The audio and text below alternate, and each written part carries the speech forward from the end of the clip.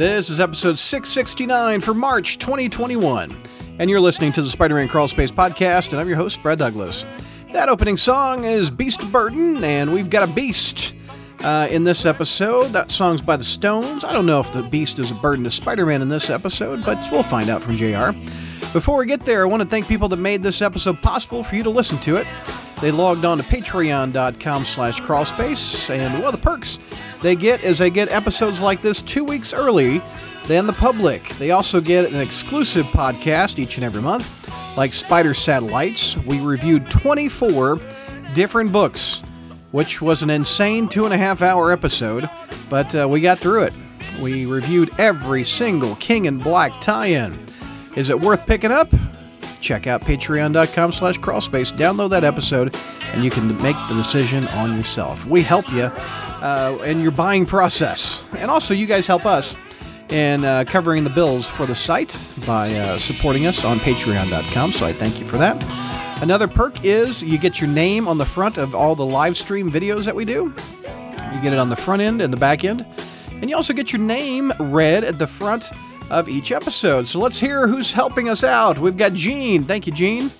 We've got Ghost Spider 2018. We've got JR. We've got Robert, Scott, Frazetta Hulk, Frederick, James, Jimmy D, Josh, Kelly, King Heelbilly, Laura, Mohammed, Noah, O-Force 33, Sarah, Scott, Vinkman, Will, hashtag something good for you, Andrew, Bob, Craig, Dowd, Datboy, Donnie, Jeffrey, Gru Comics, Halfskimo, Ira, JB, Jay, Jared, John J, John P, Curtis, Michael K, Patrick, Ricky, Shane, Steven, Stuart, Symbio Bro, Toby Z, Mitzi86, and also Nick. Again, log on to patreon.com/crawlspace and get some exclusive perks. All right, February, Spider History with JR is coming your way. Hey, Crawl Spacers, welcome to our February Spider History. We can't have it without JR. What's going on, JR? The source of truth? That's right. Wow. So in order to balance out the truth, we've got to add George. What's going on, George? Wait a minute. I'm not the one who makes crap up all the time. Well, I don't either. That's why I'm the source for truth. I'm balancing out with truth by pointing out the fact that you routinely just make crap up on the fly. Hi, 14 viewers. This is what you expect out of Spider History. These two fighting. I love it. Hornacek says, yes, I expected this to take place last year at 2/13. Yeah, I had the date, the year wrong. You don't want that. Let's see. We've got Nintendo Handheld in the house. What's going on, sir? My goodness, the comments are coming in. SoFlo, what's going on? George has gone mountain man, is what Hornacek says. Got that beard going. I have. And it's, you know what? It's scraggly and uneven too. And I just didn't have time to properly groom today. I had too much crap to do before the thing. And when it gets this unruly, when it's gone this long, like I can't even comb it anymore. It's going to do what it wants to. It looks like it has a wedge, like I'm, like a rapper from the 90s, there you go. like a slant haircut or something like that, except it's my beard. Heroing says, hello, Brad, JR, and George. What's going on? Venkman says, hello. I don't know. I think it's the gray in George's beard, which really, kind of sets it off. I mean, he's aged considerably since the last time we stop. Look at that. Hey, Matt says he's got a great question for JR. Do you want to know what it is? Do you want to answer it now? Why don't we do it now? I don't know. I mean, if it's a great, if he's let's do it now before the show. If he asks it, will it be a great question anymore? Matt, go ahead, ask it before we. Is this like Schrodinger's question? Michael Reed, what's going on? Yeah, Michael Reed, WandaVision's awesome. I watched the episode today. It was great. Yeah, I'm getting more frustrated with the way Disney does things. So I mean that it should have dropped all at one time like Netflix. I don't know. I think Spaced Out is kind of cool with this show. The problem is that like the reason Netflix can do that, for example, is because it has a much larger subscriber base that's going to remain subscribed. with Disney Plus stuff. Once The Mandalorian was done, that was their first original show. People dropped off. Mm-hmm. Season 2 for Mandalorian. Hey, people come back on. Season 2 drops off. We're done. Oh, wait, okay, we'll come back from WandaVision. So they've got to get to this. No wonder they announced like 17,000 new Star Wars shows and 18,000 new Marvel shows, because they're going to have to get to a point where they're going to have a new episode of a series every week. They need 52 weeks. Yeah. Well, I mean, it's not our fault that they launched the damn site before they had the subsequent content, or that they decided not to go ahead and try to pile up on the content before launching the site. Here we go. How many gang wars have been in Spider-Man's history? JR is right in the middle of talking. I know, but we got to get this show started. Right in the middle of talking. I got to push it. Wow. Keep going. Wow. Well, and Matt didn't come up with this question, so we're just going to have to move right on. It's on the screen right now. How many gang wars have been in Spider-Man's history? But he said it was a great question. That's not a great question. Oh, good Lord. All right. Jeez. I don't know. And now I'm going to disappear like the troll off the bridge in Monty Python or something like that. I don't know. Keep it Spider-Man related. You're going to be like a blonde off a bridge. All right. So, JR, we are headed back to Amazing Spider-Man 201. This is February of 1980. Isn't it real quick? Isn't it true that like everything that we're covering this month and then the next month is from the same year? 74 and. I don't know because it's not, because you tackle 139. Anyway. Okay. JR, take me back to February of 1980. ASM 201, please. 40 years ago. And, 40 years ago, we were reading 40-cent comics, or at least those of us who are around. I mean, I think some of you, who are listening here might have, I mean, I'm not so sure your parents had gotten together in the back seat of the car yet, I was in second grade. Oh, so, but I just was 5. Anyway, through just a little kind of hint of things to come, though, through April, we're going to go back to the traditional kind of format of Spider history, where we we look at certain months and all the titles that came out that month, and then, folks, we're setting up for the summer, starting in May. It's going to be Maximum Garbage Summer. Oh yeah, JR is going to tackle Maximum Carnage, folks. You ready for that? Followed by The Child Within. So, did you say May? Is that you say May is when we're going to do it? Yeah, okay. Maximum Garbage will start in May. Whether it'll be 2 or 3 months, I'm not sure. We've never done a 14-parter here on Spider History. Just FYI, I'm going to be sick those. Just letting you know now. And then whenever Maximum Garbage ends, we start with The Child Within, and however long that takes, because that's a 7-parter. And so we're covered for the next several months, boys and girls. But anyway, we've got this one to take care of first. And I remember many years ago, because I was, I think going on my junior year, I was in my junior year in high school. Right. And we had just got done with Marv Wolfman's Spider-Man number 200, which was the culmination of the awesome Spidey meets the burglar saga. And I just remember being very excited for what was coming next in 201, because, Marv had really kind of brought his A game to Spider-Man, not only in setting up the burglar story, but in seeding all kinds of other little subplots that were bubbling up to the surface, and we're going to start to bear fruit now that the burglar story was out of the way. So I just was really, really excited. But unfortunately, what I didn't know then was that the Marv Wolfman's run was on its last legs already. The ascendance of Jim Shooter to editor-in-chief, while Shooter made the trains run on time, a lot of the conductors bailed during the early years of his tenure, and Wolfman was one of them. I think Wolfman had been one of the writer/editors that positions that Shooter was determined to eliminate, and so Wolfman departed soon after this and went on to write Teen Titans with George Perez. So there you go. He landed on his feet. But anyway, boys and girls, particularly since this is an issue with the Punisher, I can't help but start off with the first ad.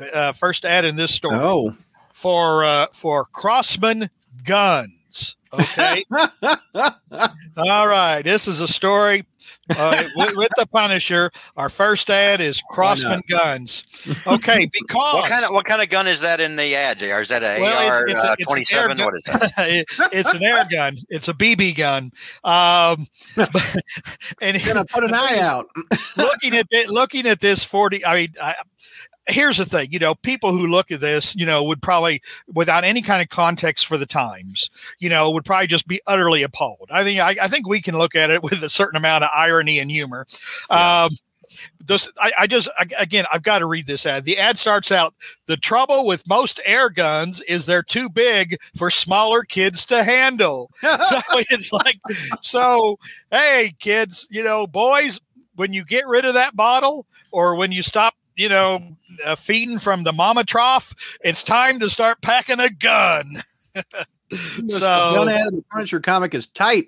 And that's why we made the Crossman 788 BB Scout, the only pump-up BB gun designed especially for younger shooters. Oh, wow. Wouldn't see that today.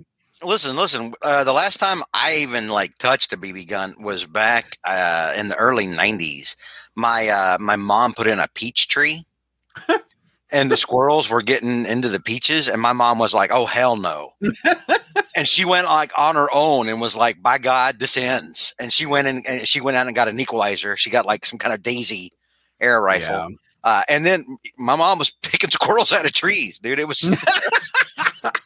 And I'm like, Mom, why don't you just get some of this red fox urine at Home Depot and sprinkle it around? It's supposed to keep them white. She goes, I tried that. It doesn't work. Click. Don't eat my peaches. Yeah. I really like your peaches. I want to shoot at your tree. Yeah. Because part of being a kid is owning a Crossman. Ooh. Ooh, my. Oh, wow. Yeah. That's back in the time when we used to play with lawn darts and everybody was okay. Yeah, I don't think you'll see that on Marvel Unlimited over here.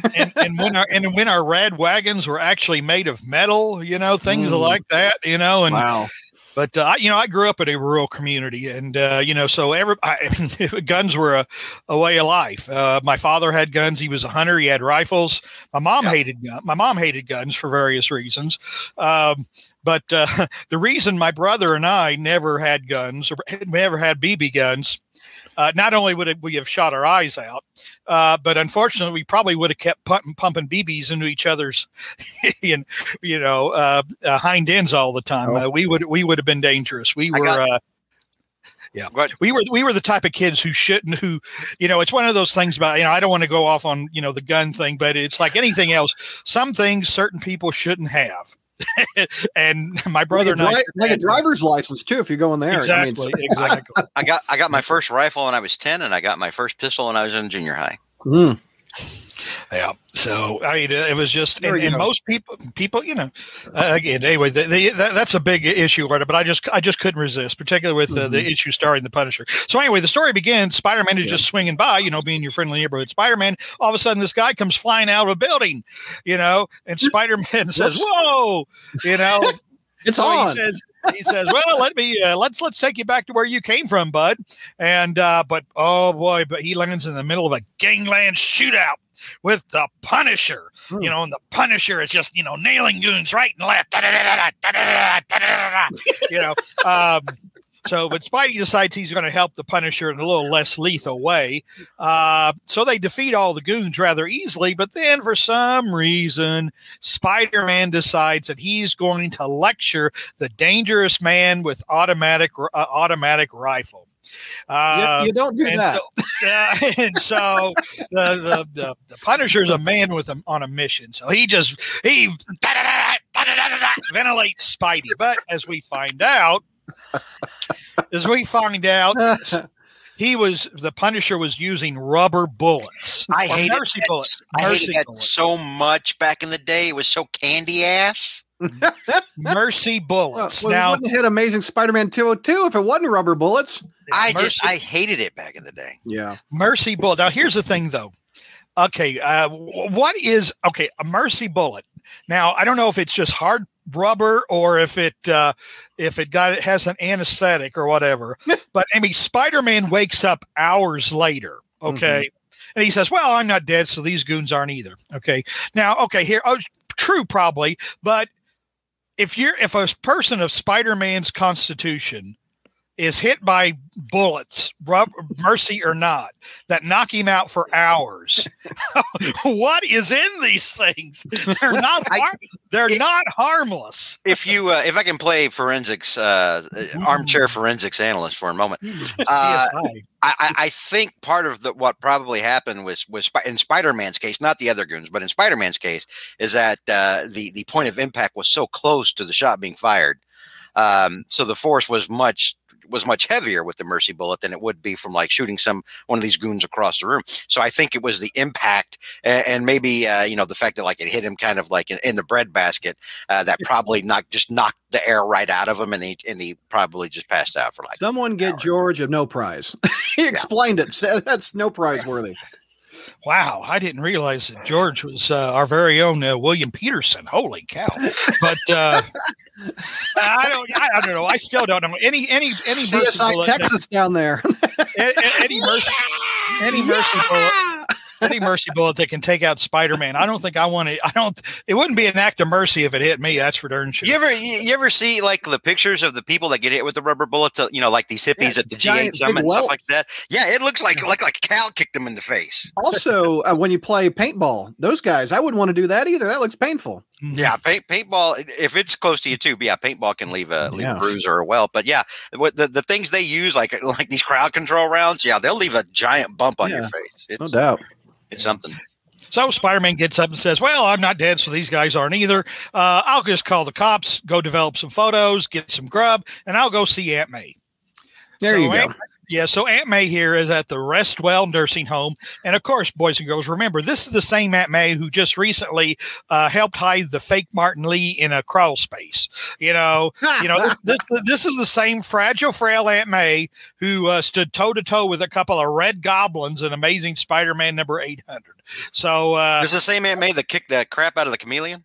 Yep. I'm sorry, that defeated chameleon with cookies. Pardon me. Yep. So this poor old fragile woman, I think Aunt May's been taking some steroids in the in the interim. So anyway, so Robbie happens to drop in as well, and as you know, boys and girls, he gives Peter an update on things that are going on in the Daily Bugle because Peter's life's been pretty hectic lately. This whole thing because Aunt May, quote unquote, supposedly died in issue 195, but it was really faked by Mysterio that led into the burglar. And even before that, Spider-Man had to face off against the Kingpin, in a midnight battle that determined whether or not the Kingpin was going to go back to his life of crime. And so Spidey, it's been busy. He's not been able to keep up on current events. Mm-hmm. But he had, however, gotten a job with the Daily Globe as Jonah had fired him because Jonah's been slightly getting more psychotic since issue 190.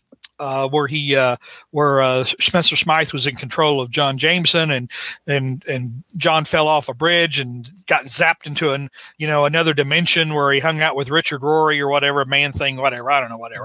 Anyway, Didymus wants to know how long you worked for the Globe. I think about the 220s. I mean, we're gonna get to that. Didymus, hold up, buddy. We'll get to that. But anyway, so about 100 95, 96, 94. I forget exactly. In fact, I went and researched it, and of course, I didn't put it down in my notes. But Peter started working for the Daily Globe because Jonah, like I said, Jonah's getting more psychotic. He blames Spider-Man for his son's death, so he just said, Peter's always had this connection with Spider-Man I've never liked. So Peter, you're fired. Robbie decided to give Peter a job anyway behind Jonah's back. Peter couldn't do the job because it just so happened that as Spider-Man, he got handcuffed to Jonah by Spencer Smythe, 190, 192.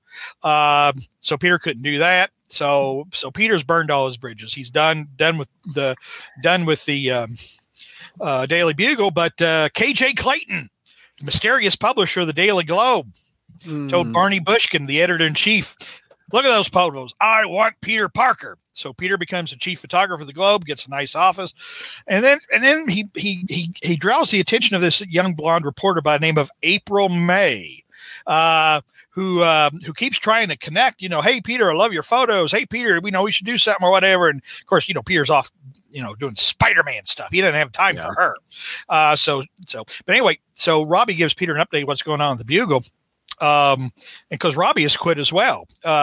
Jonah's behavior was getting just more and more psychopathic all the time. And so Robbie quit around issue 197. It's like working for Brad. More and more psychopathic as it goes on. And so Robbie quit, and Jonah, the board of directors of the Bugle called Jonah in and said, Jonah, we don't like what you're doing these days. And of course, it's one of those times where Jonah. Does Jonah own the Bugle or not? Well, is he in control of the Bugle or not? But anyway, so right now he's answering to a board of directors, and they're questioning his judgment. And Jonah goes on a rant and literally collapses from a nervous breakdown right then and there, and is committed to a psychiatric hospital.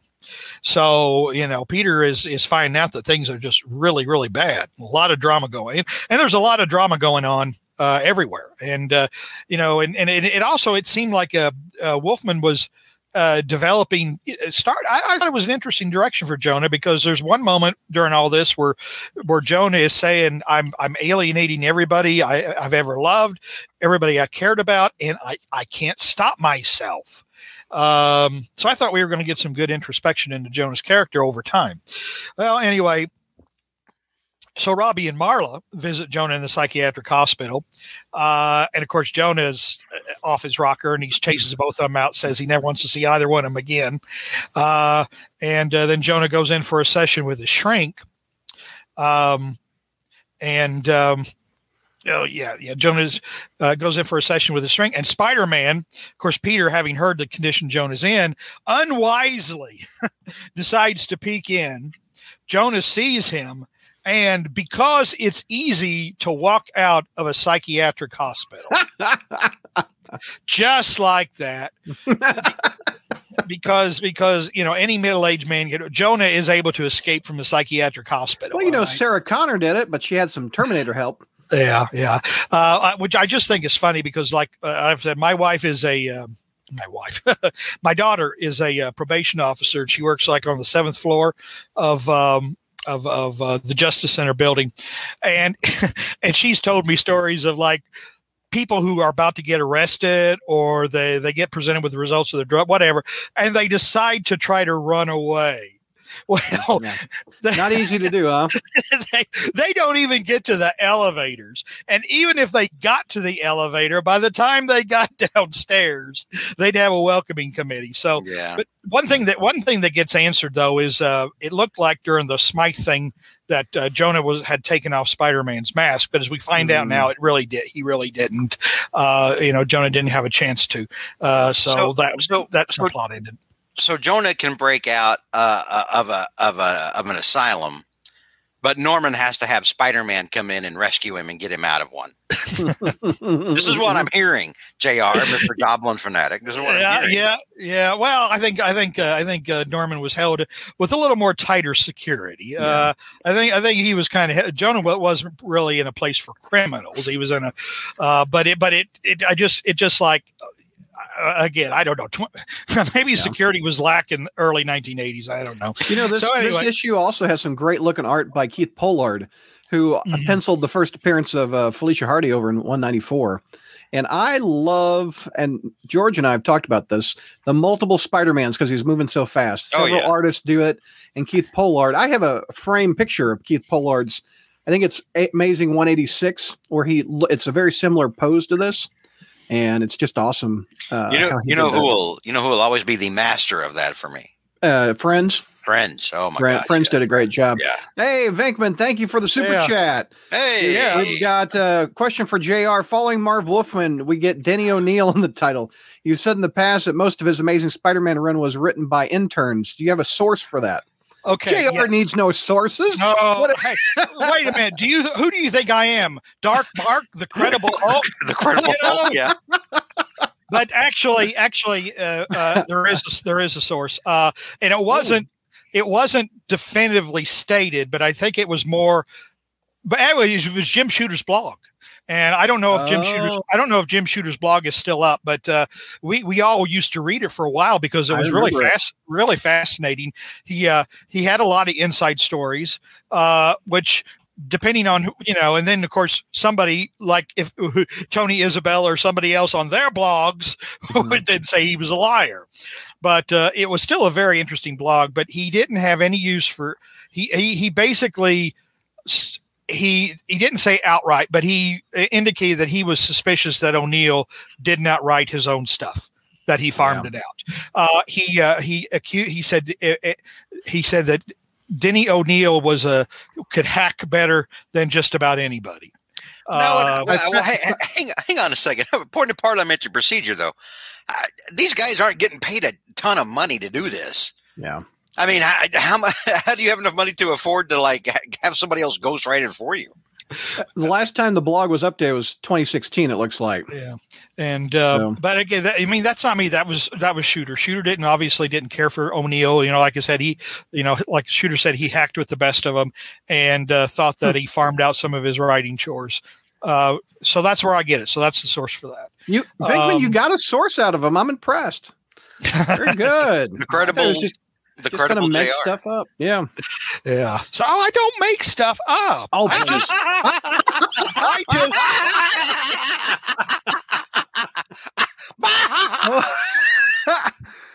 I was about to say now, Spencer's upstairs playing an Arkham Asylum game or whatever. And I said, and here I am listening to, he's listening to the voice of Mark Hamill as a Joker. And I have to listen to a couple of Bargain Basement Jokers here. By the way, you're what you have, JR, has been diagnosed. Fear the Bean says you have MSU, making shit up syndrome. All right. Fear the Bean. That's not quite enough to get on my list with Tyson and Terry Kavanaugh, but you're getting close there. We're years away from a cure for Fear the Beans. He needs his second vaccine of the MSU virus. Help. Just $1 a day could go to a cure. Can put JR's BS away. Oh boy. Yeah. So you guys, I think you guys are just jealous, of my good looks, my personality, and my vast intellect. Yeah, that's it. Yeah. And the fact that I've stayed so vital in my old age. So anyway, back to the 40-year-old issue. 40-year-old issue. Yeah. The smell of rotting wood pulp gets me every time. It's better than any marijuana high. Jeez. So we go back to the daily, and I don't know what a marijuana high is. Throw another new universe issue on the fire. The only Mary Jane he knows is a redhead. Anyway, go ahead. Yeah, really. I never had the guts. I danced with the devil named alcohol for a lot of years, and that's my last dance with any of that kind of stuff. But By anyway, the way, Spider-Man is swinging away after the story, JR. Let's go. Yeah. So, which actually is good because we go back to the Globe. Peter turns in pictures of Spidey and the Punisher bashing the goons. And of course, Barney's just absolutely delighted, but unlike Jonah, Barney rewards Peter with praise and money, and to the point that Peter's actually kind of creeped out by it. Yeah. It's like Barney virtually slobbers on me. So, but Barney says KJ loves these pictures, loves them. Well, when do I finally get to meet our mysterious publisher? Because we've never met KJ Clayton, and Barney says nobody meets KJ, nobody. So anyway, so he pairs off Peter with April May. April, of course, is not very, she kind of soured on Peter since he's been blowing her off. But Barney decides to assign Peter and her to cover a story at the municipal building. Well, at the same time, the Punisher is getting rather curious. He sees the cover of the first page of the Daily Globe, and he sees the pictures of Spider-Man and him taking on the goons, and he says, I don't remember seeing a photographer there. And so the Punisher... Is that like Doug and Wendy Weiner from SNL back in the day? Joe Piscopo and yeah, I know who you're talking about. Robin Duke. Yeah. Robin Duke. Yeah. George and Cindy Weiner. We're supposed to be on vacation. Oh my God. Yeah, I remember my dad. I remember my dad walked in when I was watching Saturday Night Live, and of course he had no sense of humor, so that was I had to switch off the Whiners and go watch it on another TV. So the Punisher, though, he decides, well, I'm going to find out what Peter Parker's secret is. So he starts rummaging. He goes into Peter's apartment and starts rummaging around with his underwear, and finds a spider tracer. And then he goes into Peter's dark room and starts looking at his pictures and says, Peter Parker is something other than he appears to be. Good job, detective work, Frank. Yeah, we'll see how smart Frank is. All right. So anyway, so it's the next day, and they're going to, April and Peter are taking a cab down to the city municipal building for their assignment, which is going to be watching a mobster be arraigned. Of course, the Punisher has it on good authority that's going to be the time that the mobster's goons decide to spring him. But anyway, as Peter and April are heading to in a cab to the municipal building, Peter happens to see Mary Jane on the sidewalk. Yep. And says, "Hey, stop. I got to go talk with this redhead." So Peter gets out and, he starts making some small talk and says, "Hey, you seeing anybody, MJ?" And because this is after he proposed and she turned him down. This is after he proposed, after she turned him down, after he tried to date her again and she agreed. And then he didn't show up for a date because he was shackled to Jonah. And, then he called her and she told him to forget her number. Yeah. But he's not, he's going to make one latch, going to go for a Hail Flutie here. And he says, "So you seeing anybody?" And she says, "Anyone and everyone." Oh, good job, Mary Jane. Yeah. That's the lap. But then, of course, April's losing her patience and says, "Hey, Parker, you can pick up floozies on your own time." And Mary Jane doesn't take too well to this. So, "Hey, Petey, I didn't think you were into older women." And of course, April then calls Mary Jane a chickie. And I don't remember you ever using or hearing that term in 1980, but maybe it was in New York, maybe not in Southern Indiana. So maybe April tells Mary Jane to go to a disco and boogie away what's left of her mind. Mary Jane warns her that her makeup's cracking, and Peter decides to get out while they get the hell out of there, Peter. And the taxi driver says, "Whatever you say, Mac." Anyway, so the cab goes away. April starts having a meltdown, and Mary Jane says, "You're going to have to, if you want to hold on to him, you're going to have to try a little harder." And boys and girls, that is the last appearance of Mary Jane Watson for over 3 years. She even in Spec and Married Team Up. No, Marvel Team Up. She wasn't in there? Nope. She doesn't appear until a brief cameo in Amazing number 238. Oh, there you go. Then Roger Stern brings her back. Good job, Roger. New York for good at the end of Amazing 242. So Mary Jane is taking a break, and Peter is free to play the field. So free to continue failing in everything he does romantically. Yes. Including Deb Whitman. That was a case where he probably wasn't good enough for Deb. Because that's a long story, though. Deb was a nice girl that for some reason, Bill Mantlo decided to dredge up the all women are psycho storyline or whatever. But anyway, that's another long. That's a Marvel tradition, dude. I mean, look at when Stacey was bipolar psycho. It's a terrible one. I mean, it's terrible writing. It's lazy. Hornacek is. Oh, sorry. It's lazy ass writing. No, April May did not scare Mary Jane away. Mary Jane, I think Mary Jane was more than able to take care of herself. So yeah. So anyway, so they get to the municipal building. The Punisher gets to the municipal building. and things really look like they're gonna heat up, boys and girls. But then we take a break for an awesome 2-page ad, boys and girls. Oh. Star Wars toy. Holy cow. This is right after Empire came out, right? No, it's before Empire. Before Empire. Hold that back up, JR. That troop carrier, the big gray thing in the center on the left. Oh, yeah. My dad got that for me the day that he brought that over before taking me to go see Engelbert Humperdinck in concert. And let me tell you, one of those things was really cool for a kid. The other one, not so much.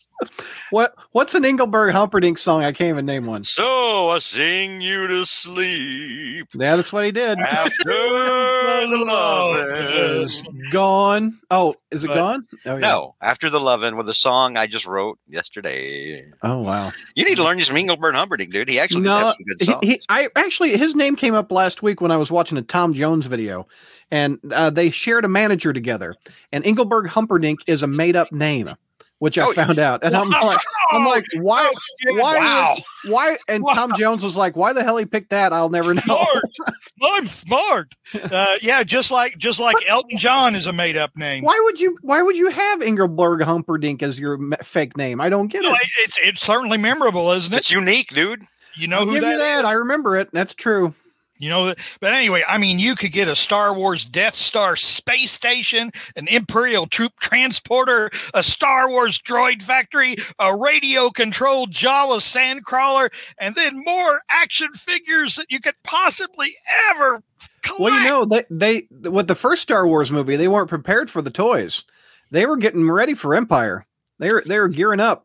Yeah, that Christmas I got that Death Star. Yeah. I mean, it's almost a license to print money. How? I mean, after all, and there's no way anybody could ruin that gravy train, could they? Wow. No. So anyway, look at all that. Oh man, that cool. A bunch of cool stuff. All right. Anyway, after that nod to American consumerism, the Punisher sees Peter and he says, "What's Parker doing here?" And he assumes that Peter being there must mean he's involved somehow. And then the jailbreak happens, and the mobster's goons. The mobster's named Lorenzo Jacoby, which neither here nor there, but anyway, that's his name. So his goons spring him and try to take him away. And Peter changes to Spider-Man, goes after him, and he rips off one of the top of the vans, and they yell, "Spider-Man!" And then, of course, in dated references that you can only get, in these old issues, who were you expecting? Mork from Ork? Boys and girls, if you don't know. Another. Thank you, Venkman. Venkman also had all those Star Wars toys and the Death Star. From Empire, I had the Millennium Falcon, that was such a cool toy. So I never had the Death Star though, Venkman. I mean, and this was even before Toys R Us, I believe, was a big. It's hard to believe that you could ruin something like that, but boy, Lucasfilm certainly didn't they? Not with Mandalorian; they've gotten it back a little bit. So somewhere in the fine print on that ad, they're like, "Get it now before we go woke." Yeah. But anyway, so Spider-Man, he's fighting these goons. And then we hit, there's a lot of cool ads. Oh my gosh. More? Look, Rom. Oh, Rom. The Rom yes. comic book. That's Sal Buscema art, if I remember correctly. Also, I remember that subscription with the reef. Yeah. Mm-hmm. I remember that so well. He strikes from outer space, cleaving through the sky like a fiery sword of justice, hurtling earthward on his mission of cosmic vengeance, and nothing could stop him. How many comics? Find him before he finds you. Here, look at the subscription. How many books can you order? How much do they cost? I don't know. Oh, sensational money-saving order here. Oh, my Lord, I can't see. You took off your glasses to see. So he took off his glasses to see.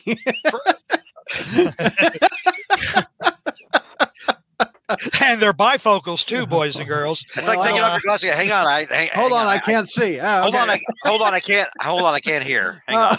Let me.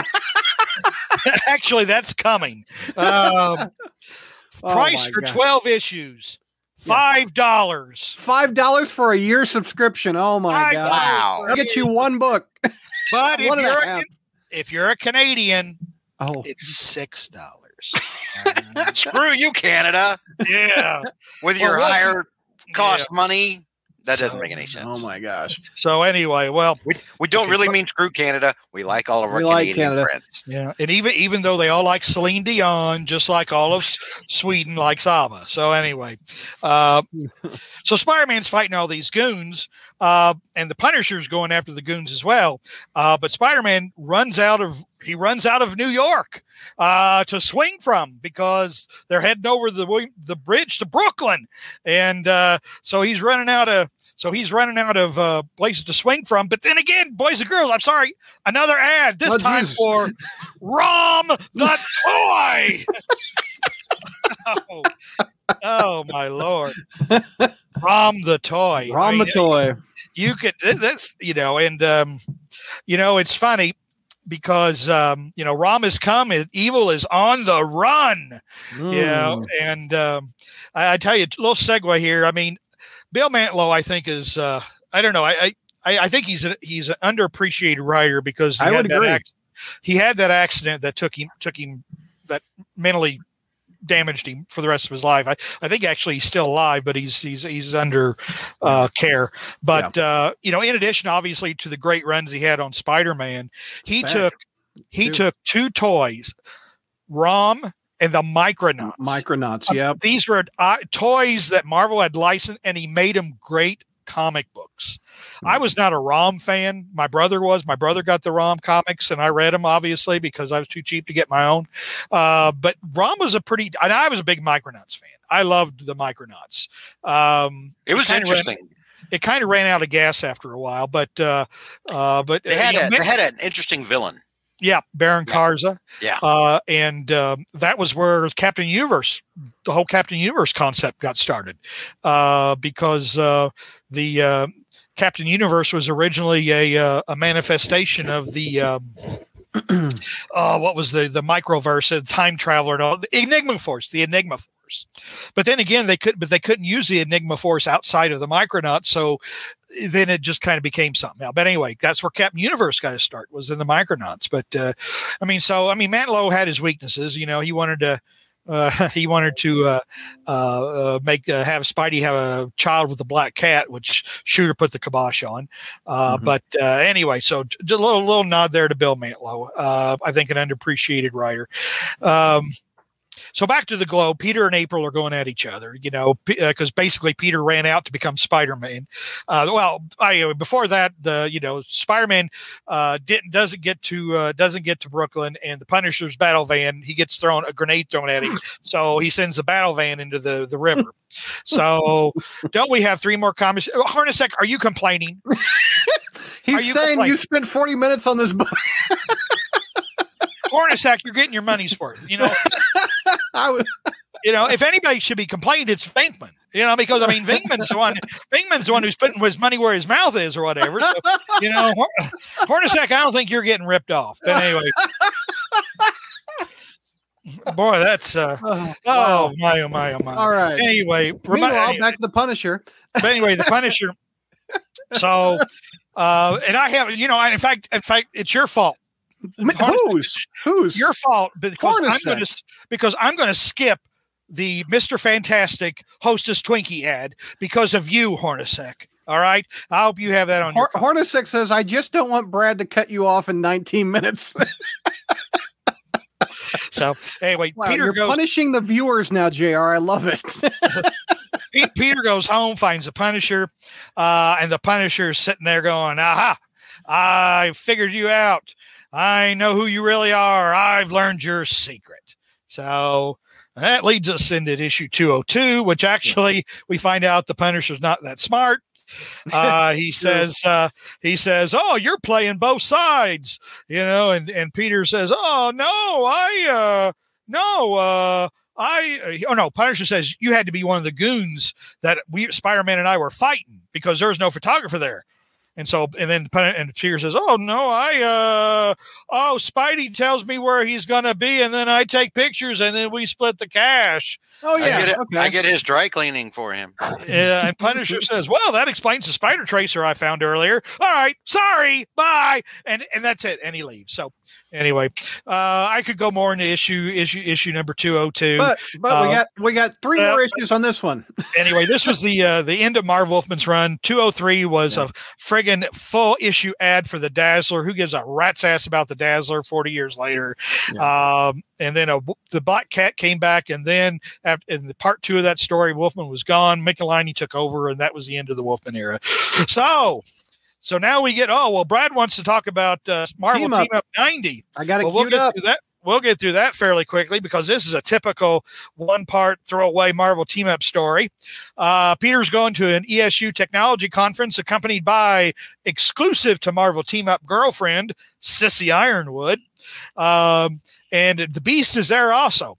And the Beast. Let's take a look at Sissy. There she is. Yeah. There's Sissy.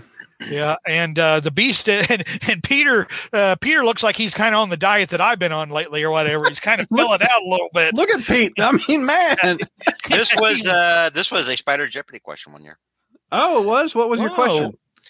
Which hero was Sissy Ironwood interested in? She liked the Beast. Oh, the Beast! All these. Look at these other fingers. I mean, all these ladies were all over the Beast. Oh man! And Bobcat in the sack. I mean. Yes. So, and of course, Peter is, jealous. What do women see in him? Where's their self-respect? That seems a little harsh there, Pete. By the way, look at Pete, man. He's gained some pounds. Look at that. Yeah, he's gained more pounds than he did going from Ditko to Romita. Villainy rears. That was on muscle, at least. Only on a Spider-Man show can you make that joke. It's really, and everybody gets it. Well, Villainy rears its ugly head. Killer Shrike and the Modular Man. Who happened to reference an old Rampaging Hulk issue. Now, I know you guys being Hulk fans remember the old Rampaging Hulk. That was the magazine. That was Magazine Hulk, yeah. So, anyway, we learned the Modular Man was a guy who was trying to learn the secrets of molecular dissolution, which you knew nothing was going to go wrong there. Look at him. And basically his molecules started separating, and somebody gave him this goofy metal skeleton, which doesn't look in the world absolutely ridiculous. So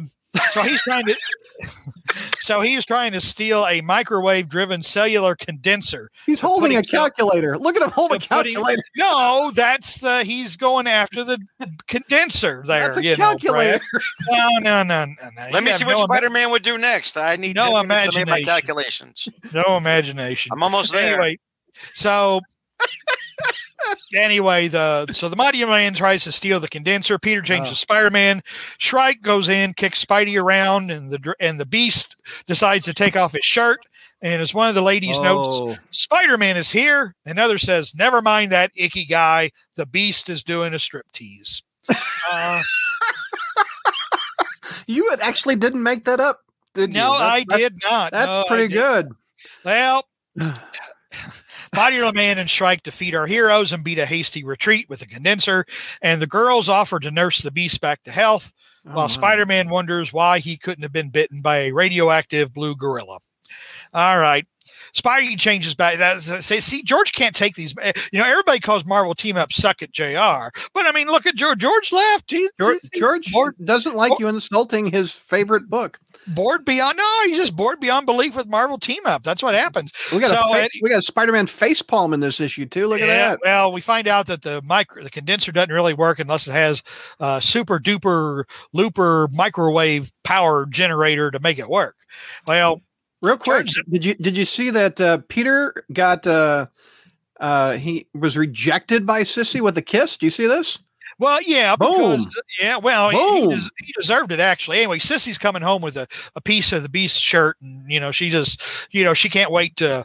I don't know what she's going to do with it, but anyway, she asked Peter if he wants to come over because the cable TV is going to put on a bunch of new channels, which actually figures into the story. She says, "Hey, Peter, want to come by?" He says, "No, I got stuff to do, but give me a kiss anyway." And she blows him off. So he earned that one. He earned that one. He did. So he did. But anyway, so Sissy is going to keep that Piece of the Beast shirt next to Eric Clapton's guitar pick. So 40 years later, it's still a relevant reference. I don't know. Anyway, so I like what McNulty says. I shall destroy Spider-Man with my Texas Instruments calculator. I forget how much those suckers cost back in the day. Too. Weren't they $100 or something? Those Texas Instruments things. I don't know the original. Yeah, the original versions that was really something to have if you get a Texas Instruments calculator. But anyway, I remember learning on my fingers or whatever with the strip, like a ruler strip or whatever on my desk or whatever. 1 + 1 is 2. So, public education in Southern Indiana. I'm only beaten by Missouri. The Beast didn't like that joke. He's leaned over. Look at this poor Beast. The Beast and Spider-Man both figure out how the Modular Man and Shrike are going to get enough microwave energy to power the condenser. Is they're going to basically the cable TV. Hey, don't you talk about my abacus? God. I mean, there are some things too personal here, bud. Anyway. So, of course, the cable TV, by putting on all these new channels, this tower is going to create all kinds of microwave energy and power the condenser, blah, blah, blah. Well, the Beast and Spider-Man figure out the gig. They show up and they knock Killer Strike out. And basically what they do then is they figure, well, we'll shoot some electrical energy at this guy. So they knock Killer Strike out. They put his bracelets together, shoot the Modular Man with some electrical energy and fry him. Boom. And that's it. That's it. Next month, boys and girls, Ghost Rider. Oh, Another issue of Marvel Team Up. Oh, I got the wrong explosion on the screen. That's the explosion you were talking about. Sorry. There you go. Got him with a zam. Well, it's the same. He's fried. So I don't know if we see him again. So hopefully not. The Ghost Rider and the Carnival of Souls. All right. Was that one any good? That sounded horrible. Typical Marvel Team Up. You'd see it. It's one of those things where, if particularly in these COVID quarantine days, if you didn't get out and get the toilet paper in time, Marvel Team Up number 90 is there for you. All right. We're going to Spec 39 for this one. Spec 39. The issue begins with Doc Connors placing an ad in the Daily Globe. That's how looking for ladies. What? Why? How Dr. Connors rolls. He puts ads in the personals looking for Spider-Man because it turns out, he said, Spider-Man, come see the one-armed doctor. That sounds bad. So anyway, there's no disability JR won't make a joke out of. I don't know why that sounds bad. By the way, this is an early John Romita Jr. art. Look at that. I love that pose. That looks so good. So Spider-Man says, cool. Doc, I don't think that we have that kind of relationship, but what do you want? Well, anyway, as you recall, boys and girls, last time Dr. Connors was the Lizard and Spider-Man also faced off against the Iguana. All right.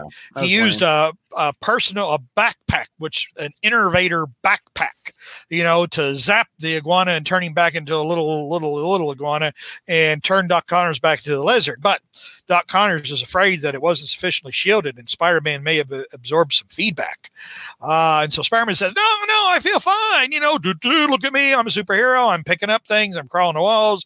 And anyway, so Connors is secretly scanning him. And he says, I don't know. Spider-Man's a little edgy. Basically he destroyed all these experiments and stuff and didn't even say whoops. So, and then of course we find out that his blood is undergoing some changes. So then we go to ESU where we meet Pete's fellow student teachers. Phil Chang, who continues to show up over the years, most recently as during Slott's Parker Industries run, Steve Hopkins, who disappeared as soon as the student-teacher subplot ran out, and Marcy Kane, who is secretly an alien. which we find out in, of all things, the Jack of Heart miniseries. Yeah. Jack of Heart's another mediocre character who couldn't qualify for his own title, but could qualify to be an Avenger. Marcy Dean, like an actual early literal version of Poochie D. I have to go back to my planet now. So anyway, they're flashed back into a Halloween party, which we saw a few issues ago, where a fellow student teacher, Chip Martin, started under pressure because Morbius, the living vampire, decides he's going to attack all these babes at this party. And when you're attacked by a Jared Leto, pale Jared Leto living vampire, you do kind of crack under the pressure. And so Chip, under the pressure, starts displaying these latent psychic powers. Morbius does not get eaten by sharks, but he does get zapped by lightning, and is cured temporarily. Anyway, Chip drives away. So anyway, we're coming back now. The senator, Chip's dad is a U.S. senator. So he's on campus trying to settle things with the university, and Chip happens to show up.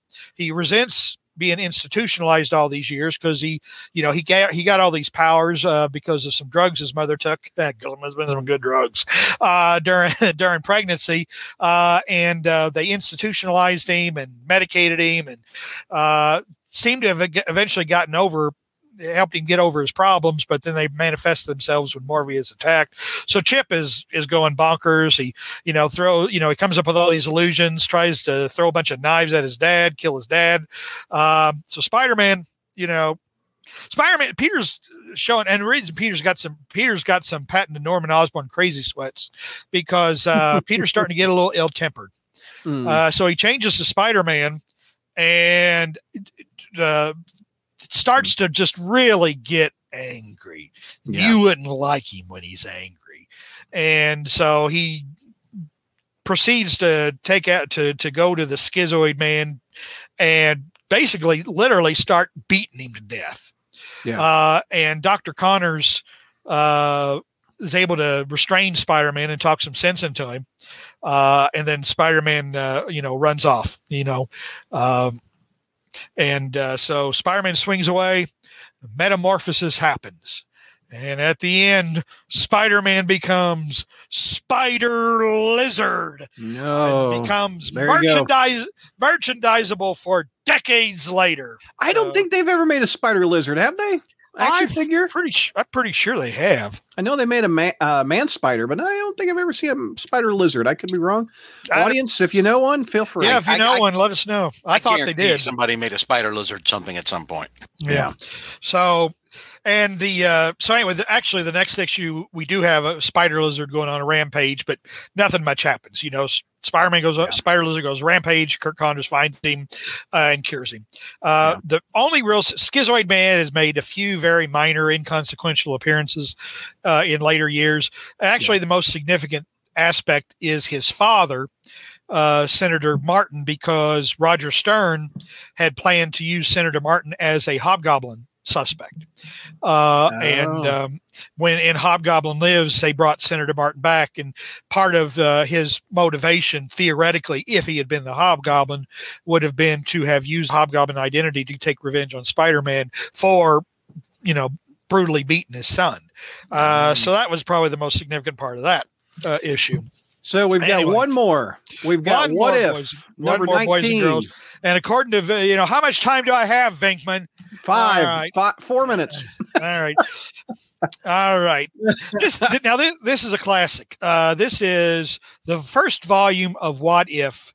I thought was excellent because they went back to the old Marvel stories. They went back to the origins, and they told stories that unfolded you could see them unfolding the way they did if things have been different. Yeah. They were able to do this partly because What If at that time, the first volume was double sized. So, earlier months you saw we were paying 40 cents. With What If we were paying 75. Yeah. No capes. That's right. Actually, Daredevil says that in this very issue. Yeah. So spider capes. So what happened here? This was the first alternate universe story that told where What If Spider-Man stopped the burglar. And I always used to like the original What If. I didn't like the later What Ifs because, one, they took more recent events and that weren't classic events really, and a lot of them just turned into excuses for the writers to kill off characters as sadistically and brutally as possible. To show that splash page again, Brad. With the Uatu? Yeah, Watcher looks like Telly Savalas. Hey, what if Spider-Man? He's just had his wisdom teeth removed too. But this is actually a pretty good story. In this one, actually, Spider-Man's TV career is going relatively well, and the burglar happens to run by. But this time, Spider-Man actually, when you think about it, makes a decision that was pretty easy to make. He just says, you know what? Why don't I get this guy, webbing, and I'll look like a hero, and I'll be able to, use this to, and he does. He captures the burglar, unlike the agonizing, the kind of agonizing standing there saying, this isn't my problem. This is your problem, blah, blah, blah. Which, which is why I don't like really messing with origin stories because, most classic superhero origin stories don't need to be changed because they don't need to be improved. But I like that. I like kind of the tweaking that Sam Raimi did to it in the movie, where he had the wrestling promoter rip off Peter, so that when the burglar stole his money, Peter, he could have stopped him effortlessly, but just out of just sheer spite, he didn't do it. And therefore then set off a chain of events that, he will obviously regret for the rest of his life. But anyway, so Spider-Man captures the burglar and, it's in the paper, Spider-Man's TV star hero. So without crime fighting mucking up Spider-Man's TV career, he starts to make movie deals. And one time, while he is guest hosting for Johnny Carson on The Tonight Show, and it's hard to believe Carson's been gone since 90. He retired in 92, and then he died a few years later. But real quick, I just saw this thing where he's talking to the publicist. Look at the alcohol on the shelf. It's Old Ditko. I had never noticed that. You ever drink a little Old Ditko? Old Ditko. Sometimes at the end of a long day, I can't wait to just sink down in my chair and get a little Old Ditko in me. By the way, thank you, Vinkman. The closest thing to Spider Lizard action figure that I could find is the 96 Spider-Man Arachnophobia Man Lizard from Toy Biz. Okay, that's fair. Yeah, I would have thought they would have. I would have thought there'd been a pop and everything of it. Seriously. I guess I don't know. I guess my chances of finding a Spider Lizard pop are about as good as finding a Cara Dune pop these days. Anyway, ES wants to know if George ever saw Spider-Verse. Since we're venturing off just a little bit, still never seen it. Not ever planning on seeing it. There's literally nothing to interest me. Okay. All right. Now, ES, you're taking away time from Hornacek because Hornacek wanted me to get through these issues. So anyway, stay tuned. Johnny, many of you young folks probably don't remember how big Johnny Carson was. Huge. But, huge. He was, definitely. I would argue that he was the most trusted man in America. Yeah. Either him or Walter Cronkite. I would.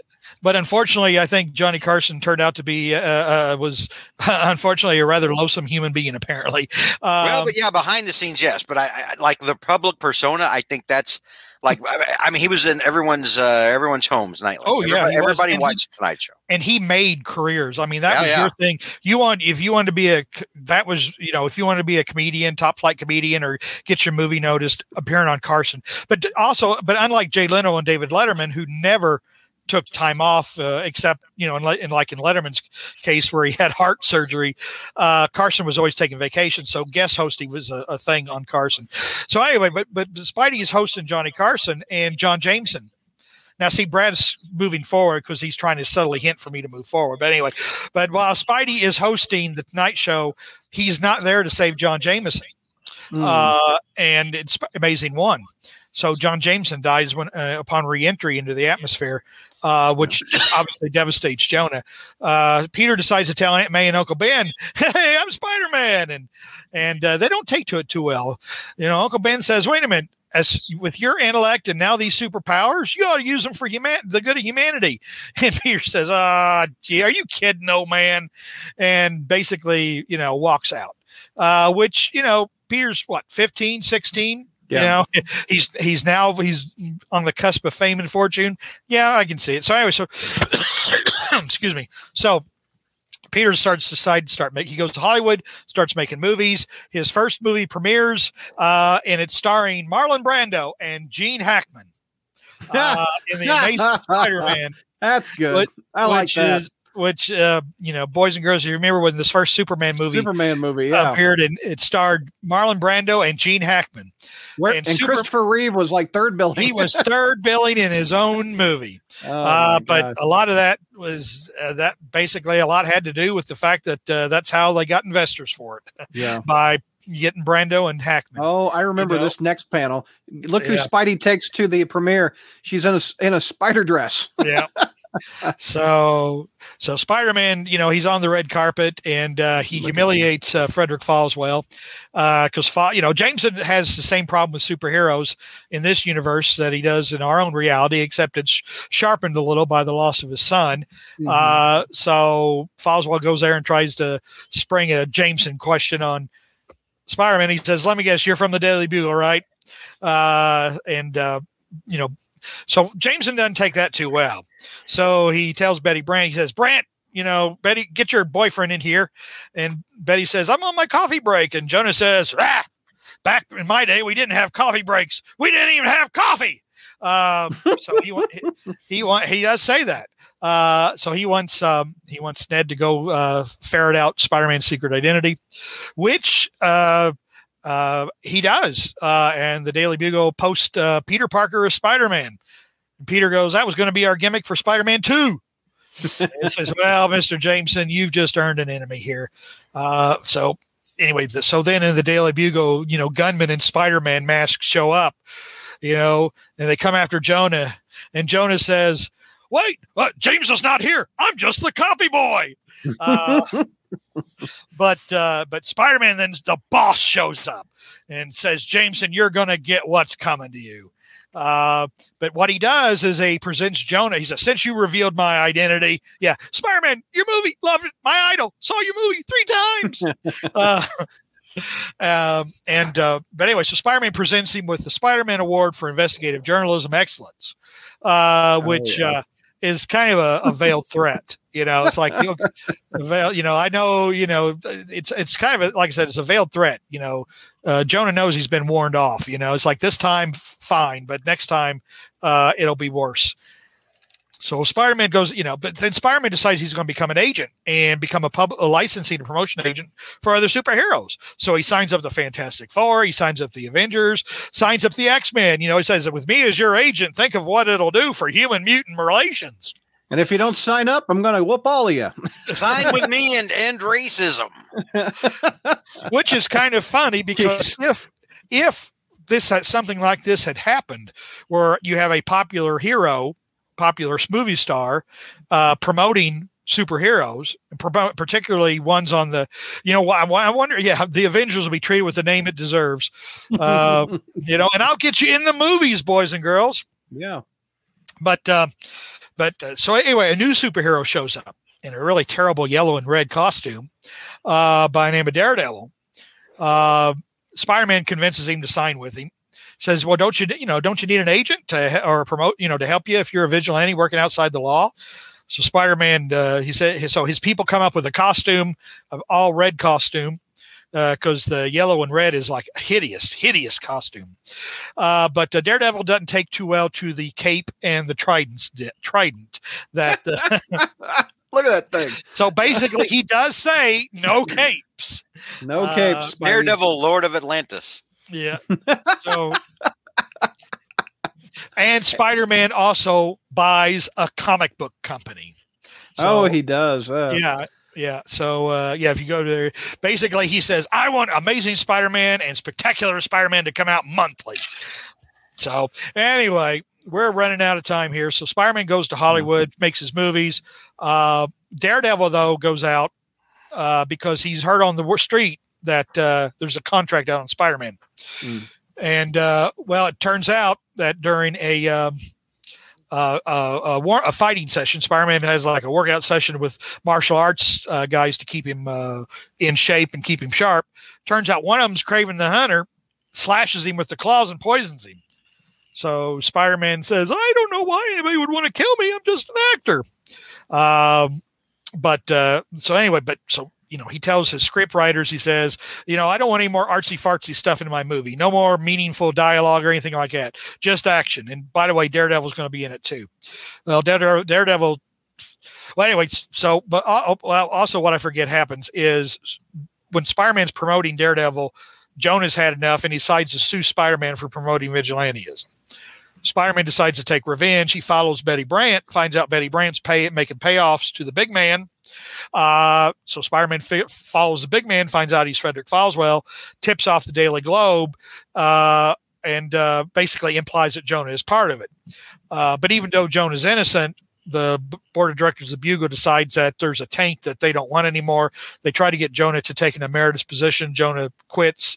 And then Foswell meets with him and asks him, if you run the rackets for me on the outside, you can use my organization against Spider-Man. Jonah says he's not a criminal, but he thinks about just how he's lost everything now. He has nothing anymore. His wife is dead. His son is dead. He's lost his paper. So he calls Foswell. But anyway, this meeting with the writers where Spider-Man tells him you're going to rewrite it at Daredevil. Turns out they're really the Sinister Six, or actually 5 of the Sinister Six, 5 the classic guys, and 1 guy in a cloak. Daredevil tries to take him on. Peter, of course, is not used to fighting for real. And Daredevil's getting the crap kicked out of him. So Peter decides to suit up. And of course, during this time, Peter is drawn really poorly with really bad 70s hair. Look at that. He's not drawn very well either. It's not recognizable as Peter Parker. Wow, that's Peter Parker? Yeah, that's Peter Parker. So anyway, but Peter decides to take on the Sinister Six. And actually, he beats them fairly quickly. 1, because we're running out of time. And 2, because they're actually not, they really don't know what he can do. They've ever faced him before in a fight. So he defeats him pretty quickly, but finds out that the ringleader is none other than Jonah himself. And defeating Jonah again pretty well shatters the man's mind. And, Jameson says, you've destroyed my life. And Spider-Man, he says, I did, didn't I? I really did. And then he looks and he sees Daredevil. He says, I destroyed Jonah's life. I nearly resulted in Daredevil getting beaten to death. Uncle Ben was right. I should have used my powers for good. I used them for my own greed and self-interest, and look what's happened. So once again, Peter Parker learns that with great power, there must come great responsibility. Not a perfect issue. Peter seems to be a little bit too corrupt too easily. I think Jonah would need a little more emphasis to become a criminal, but overall, I think this is a classic what if story. It's a very good what if story. It's done in essentially 2 because it's a double size. But yeah, and Peter Gillis, the writer, also wrote another great what if story a couple years later. What if Uncle Ben had lived and Aunt May had died? And the artwork was much better by Ron Frenz. Yeah, and it was but it was also a good story. Again, the old what ifs are very good because they did very logical extensions, of the story. So anyway, it was a good month. I was just going to ask you, February 1980 was a good month, even including Marvel Team Up 90. Even in Marvel Team Up, because like I said, we still had Wolfman on Spider-Man. We had Mantlo on Spectacular, and we had a classic what if issue.